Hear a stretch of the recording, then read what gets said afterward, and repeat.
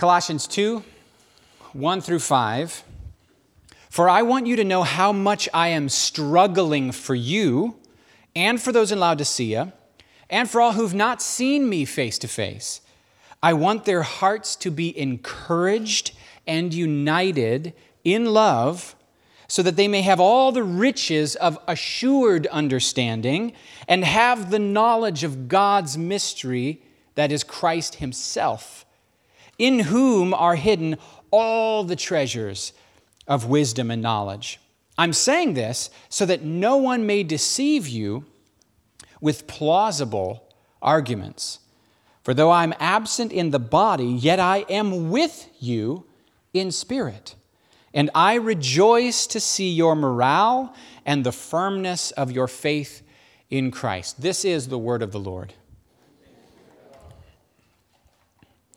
So we finished last week with Paul describing how he's straining, he's laboring, he's striving, not just to get people saved, not just to bring people to eternal life, but to bring people to an eternal lifestyle, because everyone will stand before Jesus and give an account.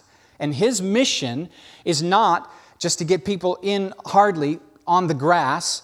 His mission is not to get people to pray a prayer to get to heaven. His mission is not to get people to believe the right things and say the right prayers and get a little fire insurance. His mission is to make disciples. His mission is for people to deeply be so rooted in intimate relationship with Christ who dwells in them, that Christ who dwells in them is expressed through them, and they are transformed into that image so that when they stand before God, he sees his own image reflected back. That's his goal. And he is working his butt off, fueled by grace. So we ended kind of with that one, with Paul saying, I am working so hard because God's grace is what's empowering me. We talked a little bit about 1 Corinthians 15, where Paul says that by God's grace I am what I am, and his grace to me was not in vain, but I worked harder than all of them. We've seen this where God can pour his love on somebody and they can just, they don't do anything with it, and God can put just a little bit of light on somebody else and they absolutely soak it up, they grab hold of it, they make the change, they switch their whole mindset over, they lay hold of God's grace and they maximize what they get out of what God gave them, and they bear incredible fruit. I was thinking a little bit about this idea of, you can have your Bible on your shelf and say, yeah, that's God's word, and be the kind of person who would be so offended if somebody else were to speak bad about the Bible. But it's not in you. It's dusty, it's not a living word, you're not eating it, you're not feasting on it, but it's very important to you that people talk about the Bible with respect. Or you can be this, I remember stories of Chinese Christians in prison, and they would get a page, contraband in prison, a page of their New Testament. They would read it till they memorized it, and once they had memorized it, then they would give it to somebody else, and that one page of Bible would bear more fruit in their life than all the pages of our Bibles have borne in our life. Because they didn't take the grace of God in vain, but their responsiveness and diligence to partner with, to cooperate with God's grace, caused that grace to be able to actually bear the intended effects that God had for it when he sent it out. So grace is a big deal. And then he continues the same thought. For I want you to know how much I'm struggling, again, the same word, agonizomai, from which you can see the root of the word agony in there. I want you to know how much I am struggling for you and for those in Laodicea and for all who've not seen me face to face. I want you to know how much I'm struggling for you. Recently we watched an eco-challenge show. What was the name of the program? It was the British guy who... Bear Grylls, he'll kill a snake, then make the snake into a bag, and then pee into the bag, and then drink his pee from the bag once it's 3 days of not having water. He's just a crazy guy, survivalist. Why did I have to say that one into the microphone? Bear Grylls, right? So Bear Grylls sets up he's the host of this crazy race where these teams gather and they do it's the hardest, there's swimming, there's boating, there's biking, there's mountain hiking, they're traversing, these narrow canyon rivers, and if the rain comes, then it's crazy dangerous. Marathons, sleepless nights, just going for it, teams not getting knocked out through injuries left and right. And it was a crazy program. One of the things we noticed, though, as we watched the various teams, is that the front-runner teams, when they had the option of playing it safe and making sure that they take good care of their body and they don't want to push it, they don't want to get an injury, they don't want to push those teams that said, you know what, let's just chill a little bit because, we don't want to get hurt, they were all losers and they didn't finish. And that sounds real harsh to say, but it was true. Time after time, somebody would fall down and get a boo-boo, and they would go, oh, my word, better safe than sorry. We better put you in watch out, but time out and stay here for the night. You know what? Let's even backtrack and go to this camp, and we'll just, because winning's not important. What's important is our physical health and well-being. But the teams that were in the front top 4 or 5, when they had the option of taking a rest or pushing through the night and not getting sleep, they did it. 3 hours of sleep was considered a full night's sleep by the winning teams. Absolute maximum intensity. They were running in such a way as to win the prize rather than running in such a way as to make sure they preserved their feelings and their comfort. And over, you could see it. A team that had a conservative approach was going to not only not win, but they were going to literally not finish the race. And it was just amazing. One team, though, screwed up real bad. They pushed so hard at the first leg of the journey that their strongest guy got heat exhaustion, and that actually cost them a lot. But their attitude still kept them, in the top 15, top 10? Because attitude is so huge. And I watched that, and I thought, oh my word, are we running to win the prize? Paul says that, right? You remember that? I beat my body and I make it my slave. How does that feel? How does that feel? Comfort and convenience? And you've heard me say this before. One thing I'm sure of about Americans is our primary and strongest commitment is to ourselves and our happiness, above all. Yeah. And Paul says, I beat my body and make it my slave because my primary goal is not, how can I just live the most fulfilling life here on earth in this life that I can? Not at all. That's the loser thinking. That's loser thinking. His thing is, how can I bring the biggest return on the investment Christ put in me with my one life? I will work my butt off. I will suffer great losses. That's fine. If that's what it costs, I'll go sleepless nights. That's fine. If that's what it costs, I'll bear the marks in my body. If that's what it costs, I'll deal with whatever pain I have to endure. If that's what it costs to bring the return to Jesus He's worthy of. I put Him first, not me first. I put His eternal vision first, not my short-term view of what is this costing me. And He has winner thinking. He thinks like a winner. He chooses to push on and make more miles count tonight rather than bed down for the night because we worked hard today. This guy's a hardcore dude. So he wants you to know, number one, he wants you to know how hard he's working for you, but he ain't even met you. We could include ourselves in this verse. I want you to know how hard I'm struggling for you. That's weird, right? I haven't even met you.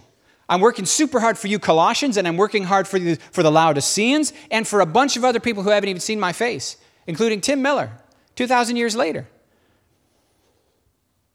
Because he wasn't driven by people's responses at all. In fact, he didn't know who he was working for until they responded.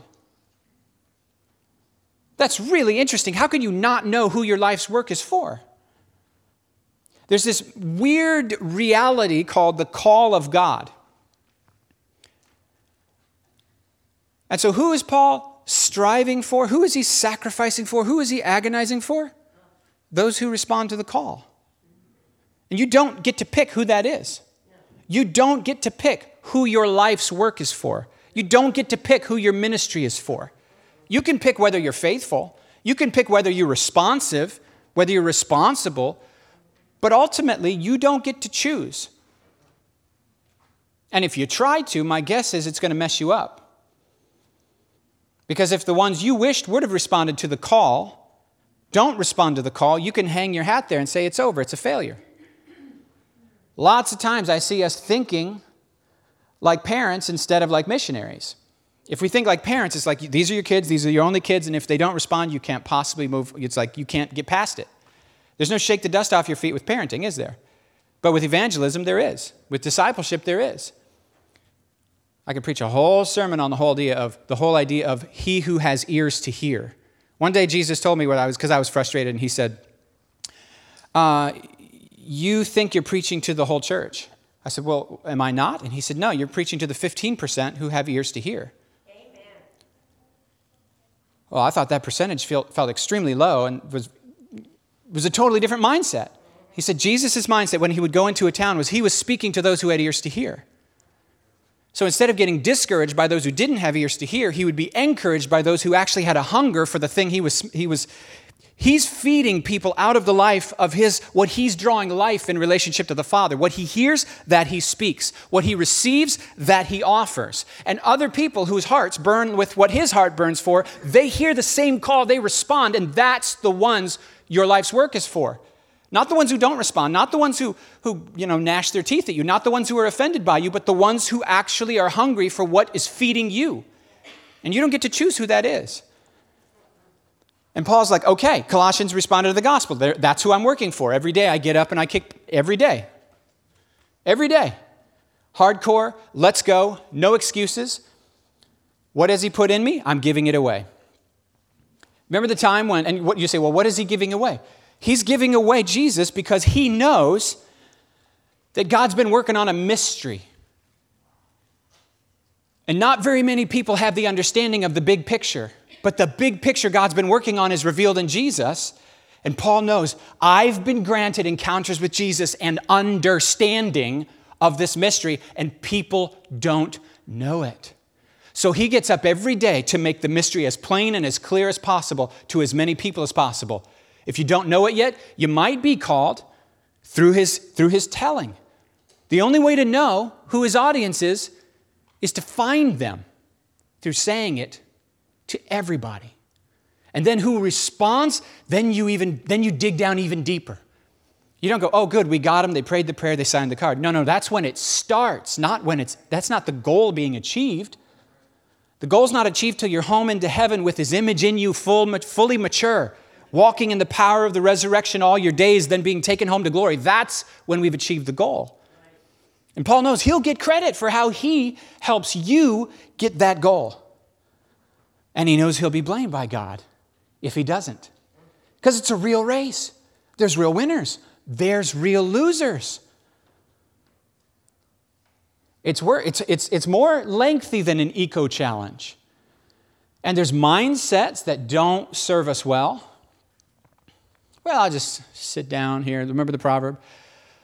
A little resting, a little folding of the hands to rest. And remember this? A little slumber.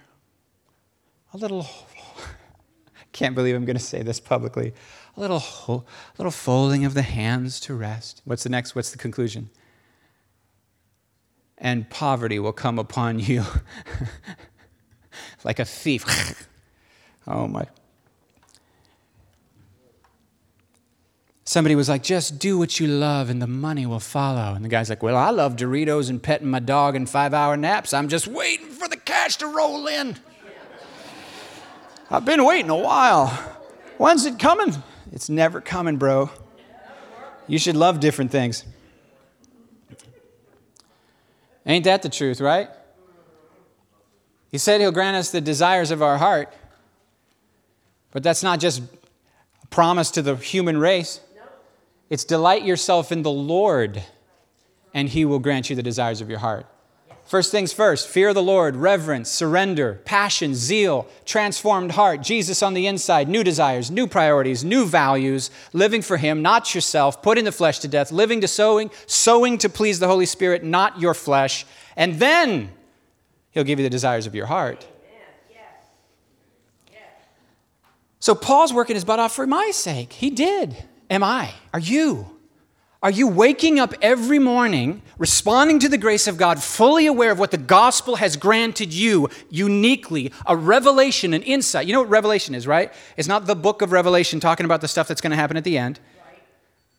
Revelation means God making himself known, which is why the book was called that, because Jesus made himself known to John. But when we talk about revelation, what we mean Because you can't know God unless God makes himself known to you. It's not just information on a page. It's personal encounter with the living God who is present here and now. Right while I'm talking to you, he's present here and now. And to the extent to which you and I respond to that, he increases it. You're faithful with a few things, he'll increase it. Are you waking up every morning knowing that whatever happened in your life so far, the gospel still placed you in a race? You're living before the eyes of the Lord to be faithful to the call on your life and make the impact you're intended to make, though it might not be the one you wanted to make, it might not be to the people you wanted it to be, it might not take the shape you wanted it to take, it might not be the dreams that you had. It might be like Abraham and Sarah, who, when they went to their grave, were still waiting on many of those promises to be fulfilled, and it didn't look like they were going to be fulfilled. Are you capable of staying in your zeal, staying in your first love, pressing hard, pushing hard till the end, running in such a way as to win the prize because you have a call on your life and you are living with a knowledge that's dominated not by people, but by Jesus for the sake of people? How are we tracking? One day Jesus said to me, because you remember the parable of the three stewards, not three stooges. We call it the parable of the talents sometimes. One's granted 5, one's granted 5, one's granted how many, and then one's granted 1. What's the second number? 3. The one with 5 is faithful, increases it, invests it, risks losing it. Doesn't just bury it. The one with 3 is faithful, risks losing it, gives it all away, because in the kingdom that's how this works. Whatever you give away grows, whatever you hold on to dies. Right? Which is funny because we think in the natural, if we give it away, we won't have it, and it's actually, in the kingdom, it's the opposite. In the natural, it works that way, but in the kingdom, it's the opposite. That whatever you give away, you get more of it back, and you get sharper, wiser, and smarter in it. You get an increase. So one day I was reading that, and Jesus said to me, can you honestly say, Tim, that you've given away everything I've given you? And what he meant was how he's revealed himself to me. Right. Have you honestly, Tim, given everything away that I've, like literally everything? Because, I don't know how many of us feel like, well, I wish I could serve God in all these various cool ways, but I'm just not qualified. I just don't know the Bible as well as I should. I'm not a good enough speaker. I don't have the self-control, or whatever our excuses are. And they may be right. Like, we may stink in all those areas. We may. Like, Moses was called to be like God's mouthpiece, and he stuttered. Yeah. Like, it wasn't like, he's really got to work on that stuttering problem. God's rolling his eyes going, dude, I knew that when I called you, and that's why I called you. I didn't want somebody who would take the credit. Do you think maybe that applies to us too? And so, that's the kind of stuff that gets us to bury the talent. Paul gets up every day and he's like, I am struggling ahead. I feel like Paul was a bit of a jerk in his temperament, a bit of a hothead, very confrontational, like the sort of person who would burn a lot of bridges. And have you ever cried over the Barnabas fiasco? The John Mark Barnabas fiasco? They were like ministry partners. I have. And I just go, I'm not saying they never reconciled later, but I'm just like, there's a lot about Paul that would bother me. Yeah. If I had to be his buddy, if I had to be his ministry partner. There's a lot I would struggle with. There's probably a lot he struggled with about himself. But none of it stopped him from getting back up and moving forward. I've said enough on that, I think. You don't know who your life's ministry work is for. And if you are able to know who it's for, it's like, count your blessings. If anyone comes to you and they're like, thank you for this, thank you for that, it's like, dude, man, when I started out preaching, I was so afraid of being puffed up with pride. I was like, what if I do well? And then people are like, you did great. And then I'm like, I'm amazing. And then I'm terrible because I've got pride. Yeah, that worry about that one went away real quick. I pretty soon, instead of being afraid of compliments, I made a folder called encouragement. which I drank from like an IV drip to survive. Yeah. Oh, don't give me a compliment. I'm afraid I'll be puffed up. Pride, what are you talking about? This is hard. I'm trying to make it through. What in the world? Verse 2, I want their hearts. This is why he's working so hard. This is what he wants to achieve. I want the believers' hearts to be encouraged and united in love. Notice this. Encouragement and connection flow naturally from the love. Can you think of a time in your life when someone's love for you surprised you? It's like you didn't expect to receive love. Yes.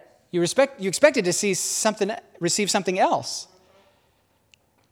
Can you think of a time when you were discouraged and all somebody did to it, and it absolutely changed everything for you, was just love you?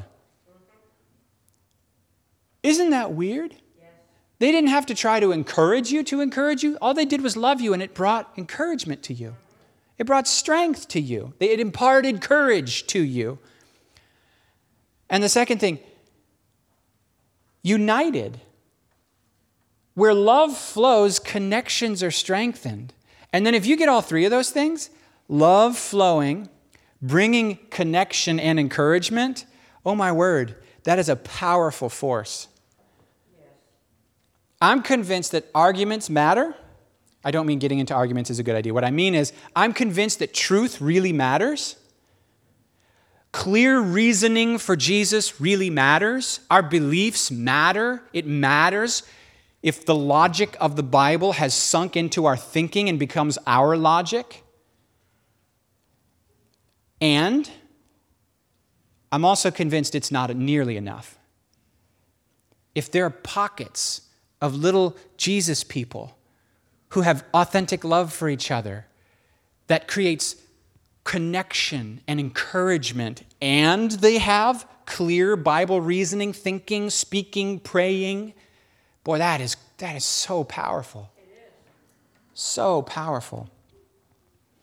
And something else happens, because like the second half of verse 2, well, I guess it's the middle. Verse 2 is a long verse.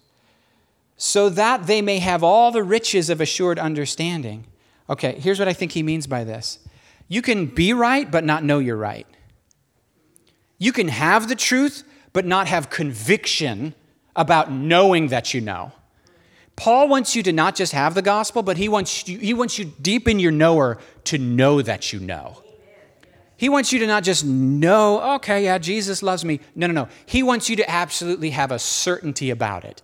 I'm depending on this love. I'm no longer shaken by life circumstances. I'm no longer shaken by what other people say. I'm no longer shaken.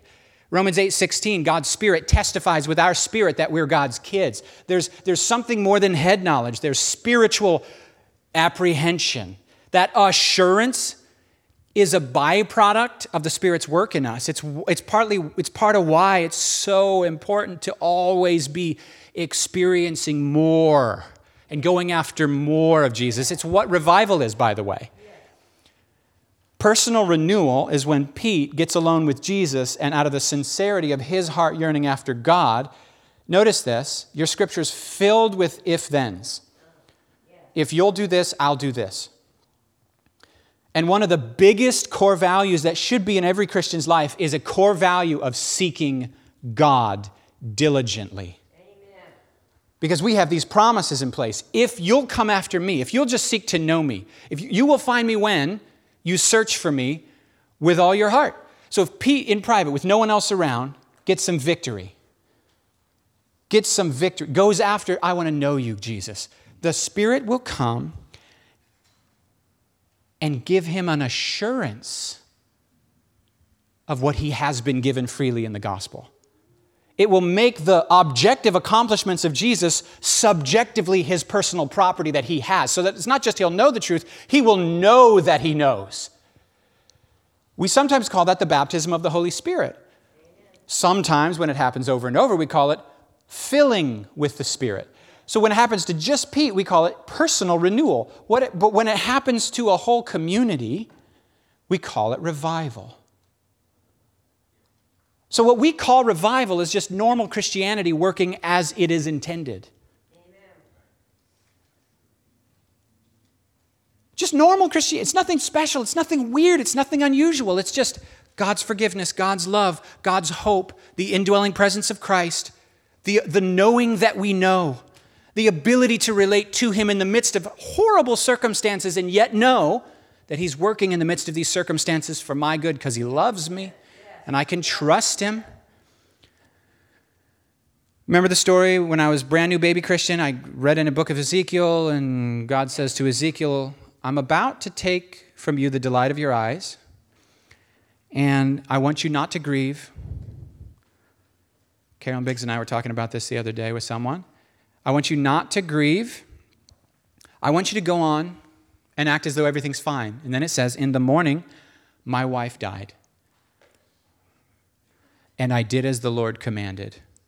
And I took my Bible. I'm a baby Christian. I assume the God who wrote this, the God who Ezekiel knew is the God I'm dealing with. I took my Bible and I threw it on the table and I backed away from it like I'd seen a ghost.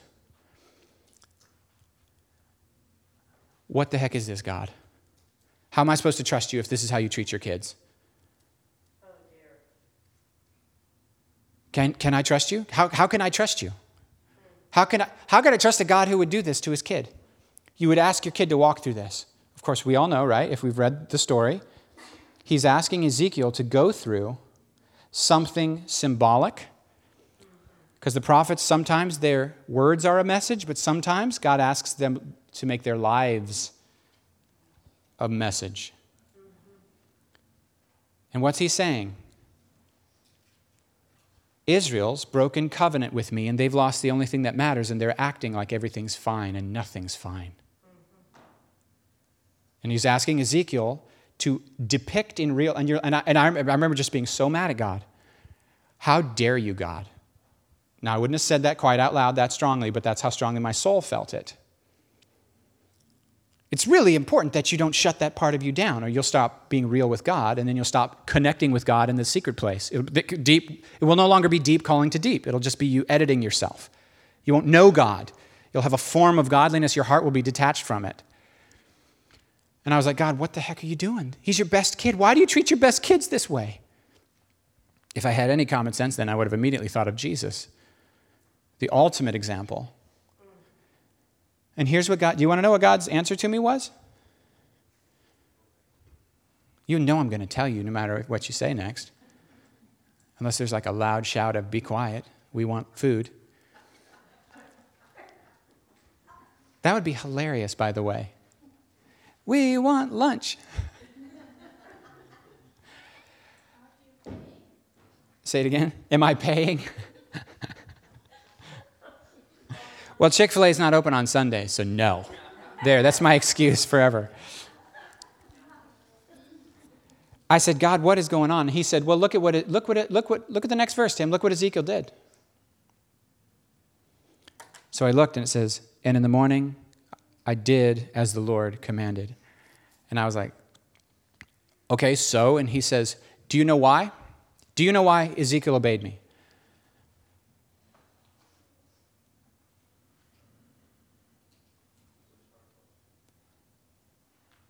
I said, no, Lord, because he knew me better than you. Oh. Some of us are still in kindergarten spiritually. That's okay. You got to start somewhere. You got to start from where you are. That's where I started from. Hopefully I've made some progress. The Lord knows if I have. But Ezekiel was able to obey in places that would have stumbled others because of how intimately he actually knew the Father. I was scandalized, right?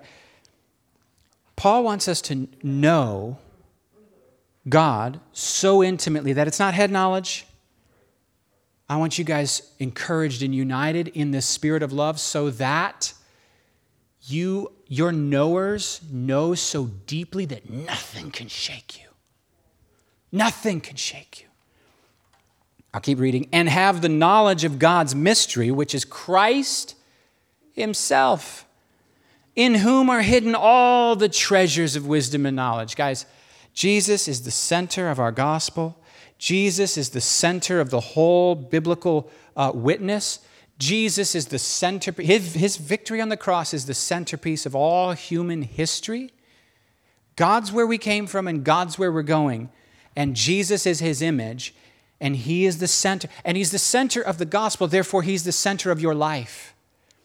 Paul wants you to stay fixated and focused on Jesus, knowing him, walking with him, feasting on him, and enjoying him, obeying him, reverencing him, honoring him, learning of him, exploring life with and through him. And he wants you to know there's no upgrades compared to him. He wants you to know whatever problem you're facing, the wisdom is found in Jesus. Whatever insights you lack to get to where he's called you, the answers will come to you through Jesus. Amen. That all the treasures of wisdom and knowledge is the knowing about, wisdom is knowing what to do next. Wisdom is the applied. It has to do always with practical, real life. And it's all found in Jesus. And he's saying this because, of course, you know, as we've talked about so many times in here, the Colossians started with Jesus, but religion was starting to fool them. Religion was starting to tell them it now depends on them.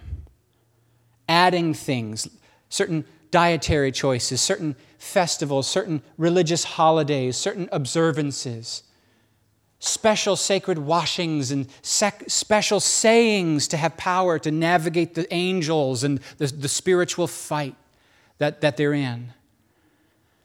Now, maybe those specific examples don't pull on us. Maybe we go, well, I haven't been tempted with occultism lately.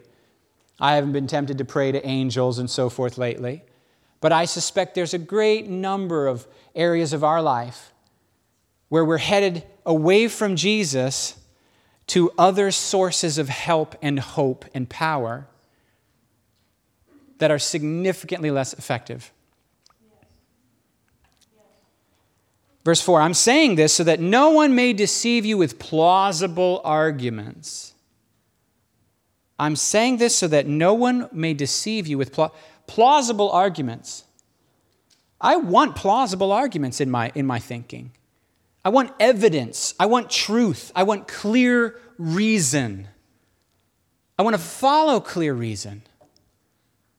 I want facts. I want data. I want truth.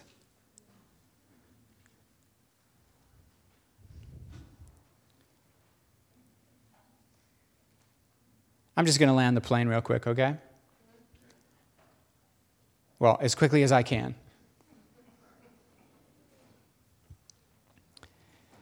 So we'll skip verse 5 today. But I want truth. I want evidence. I want reason.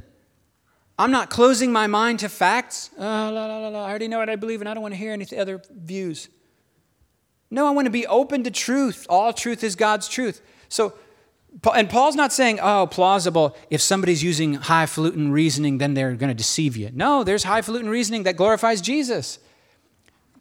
Again, with that, I need special pants that don't get hooked on my pulpit.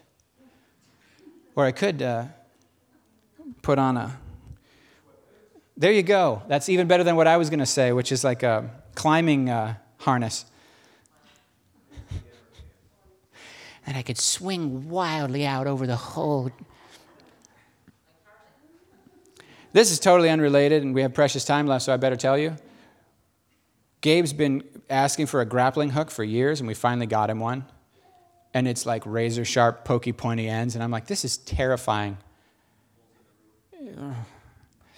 So that you needed to know that.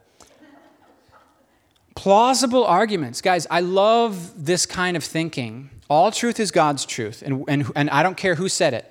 We have so many dumb fallacies.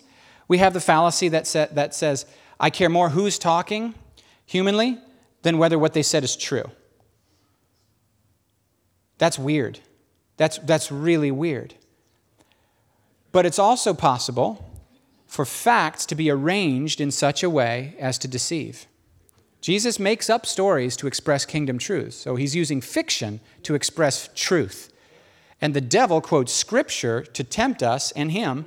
So you can take made-up stories to express truth, or you can take facts and you can weave deception. Yes, indeed. And that is what Paul's worried about.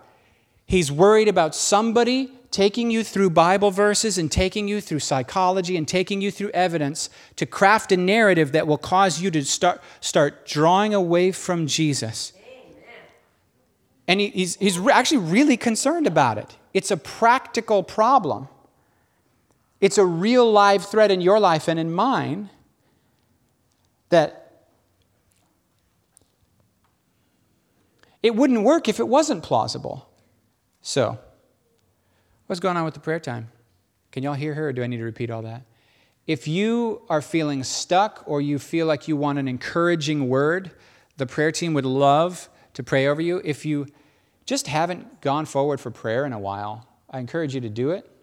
Father, in Jesus' name, we lift up, first off, we lift up our President and First Lady. We speak healing and blessing, speedy recovery in Jesus' name. Now we lift our hearts to you, God. And we ask that you would speak to every heart in Jesus' name. We ask that we would hear your call. We just acknowledge that this Christian life is not self-powered. It's not self-initiated. It wasn't our idea. You call to us. Faith is always response.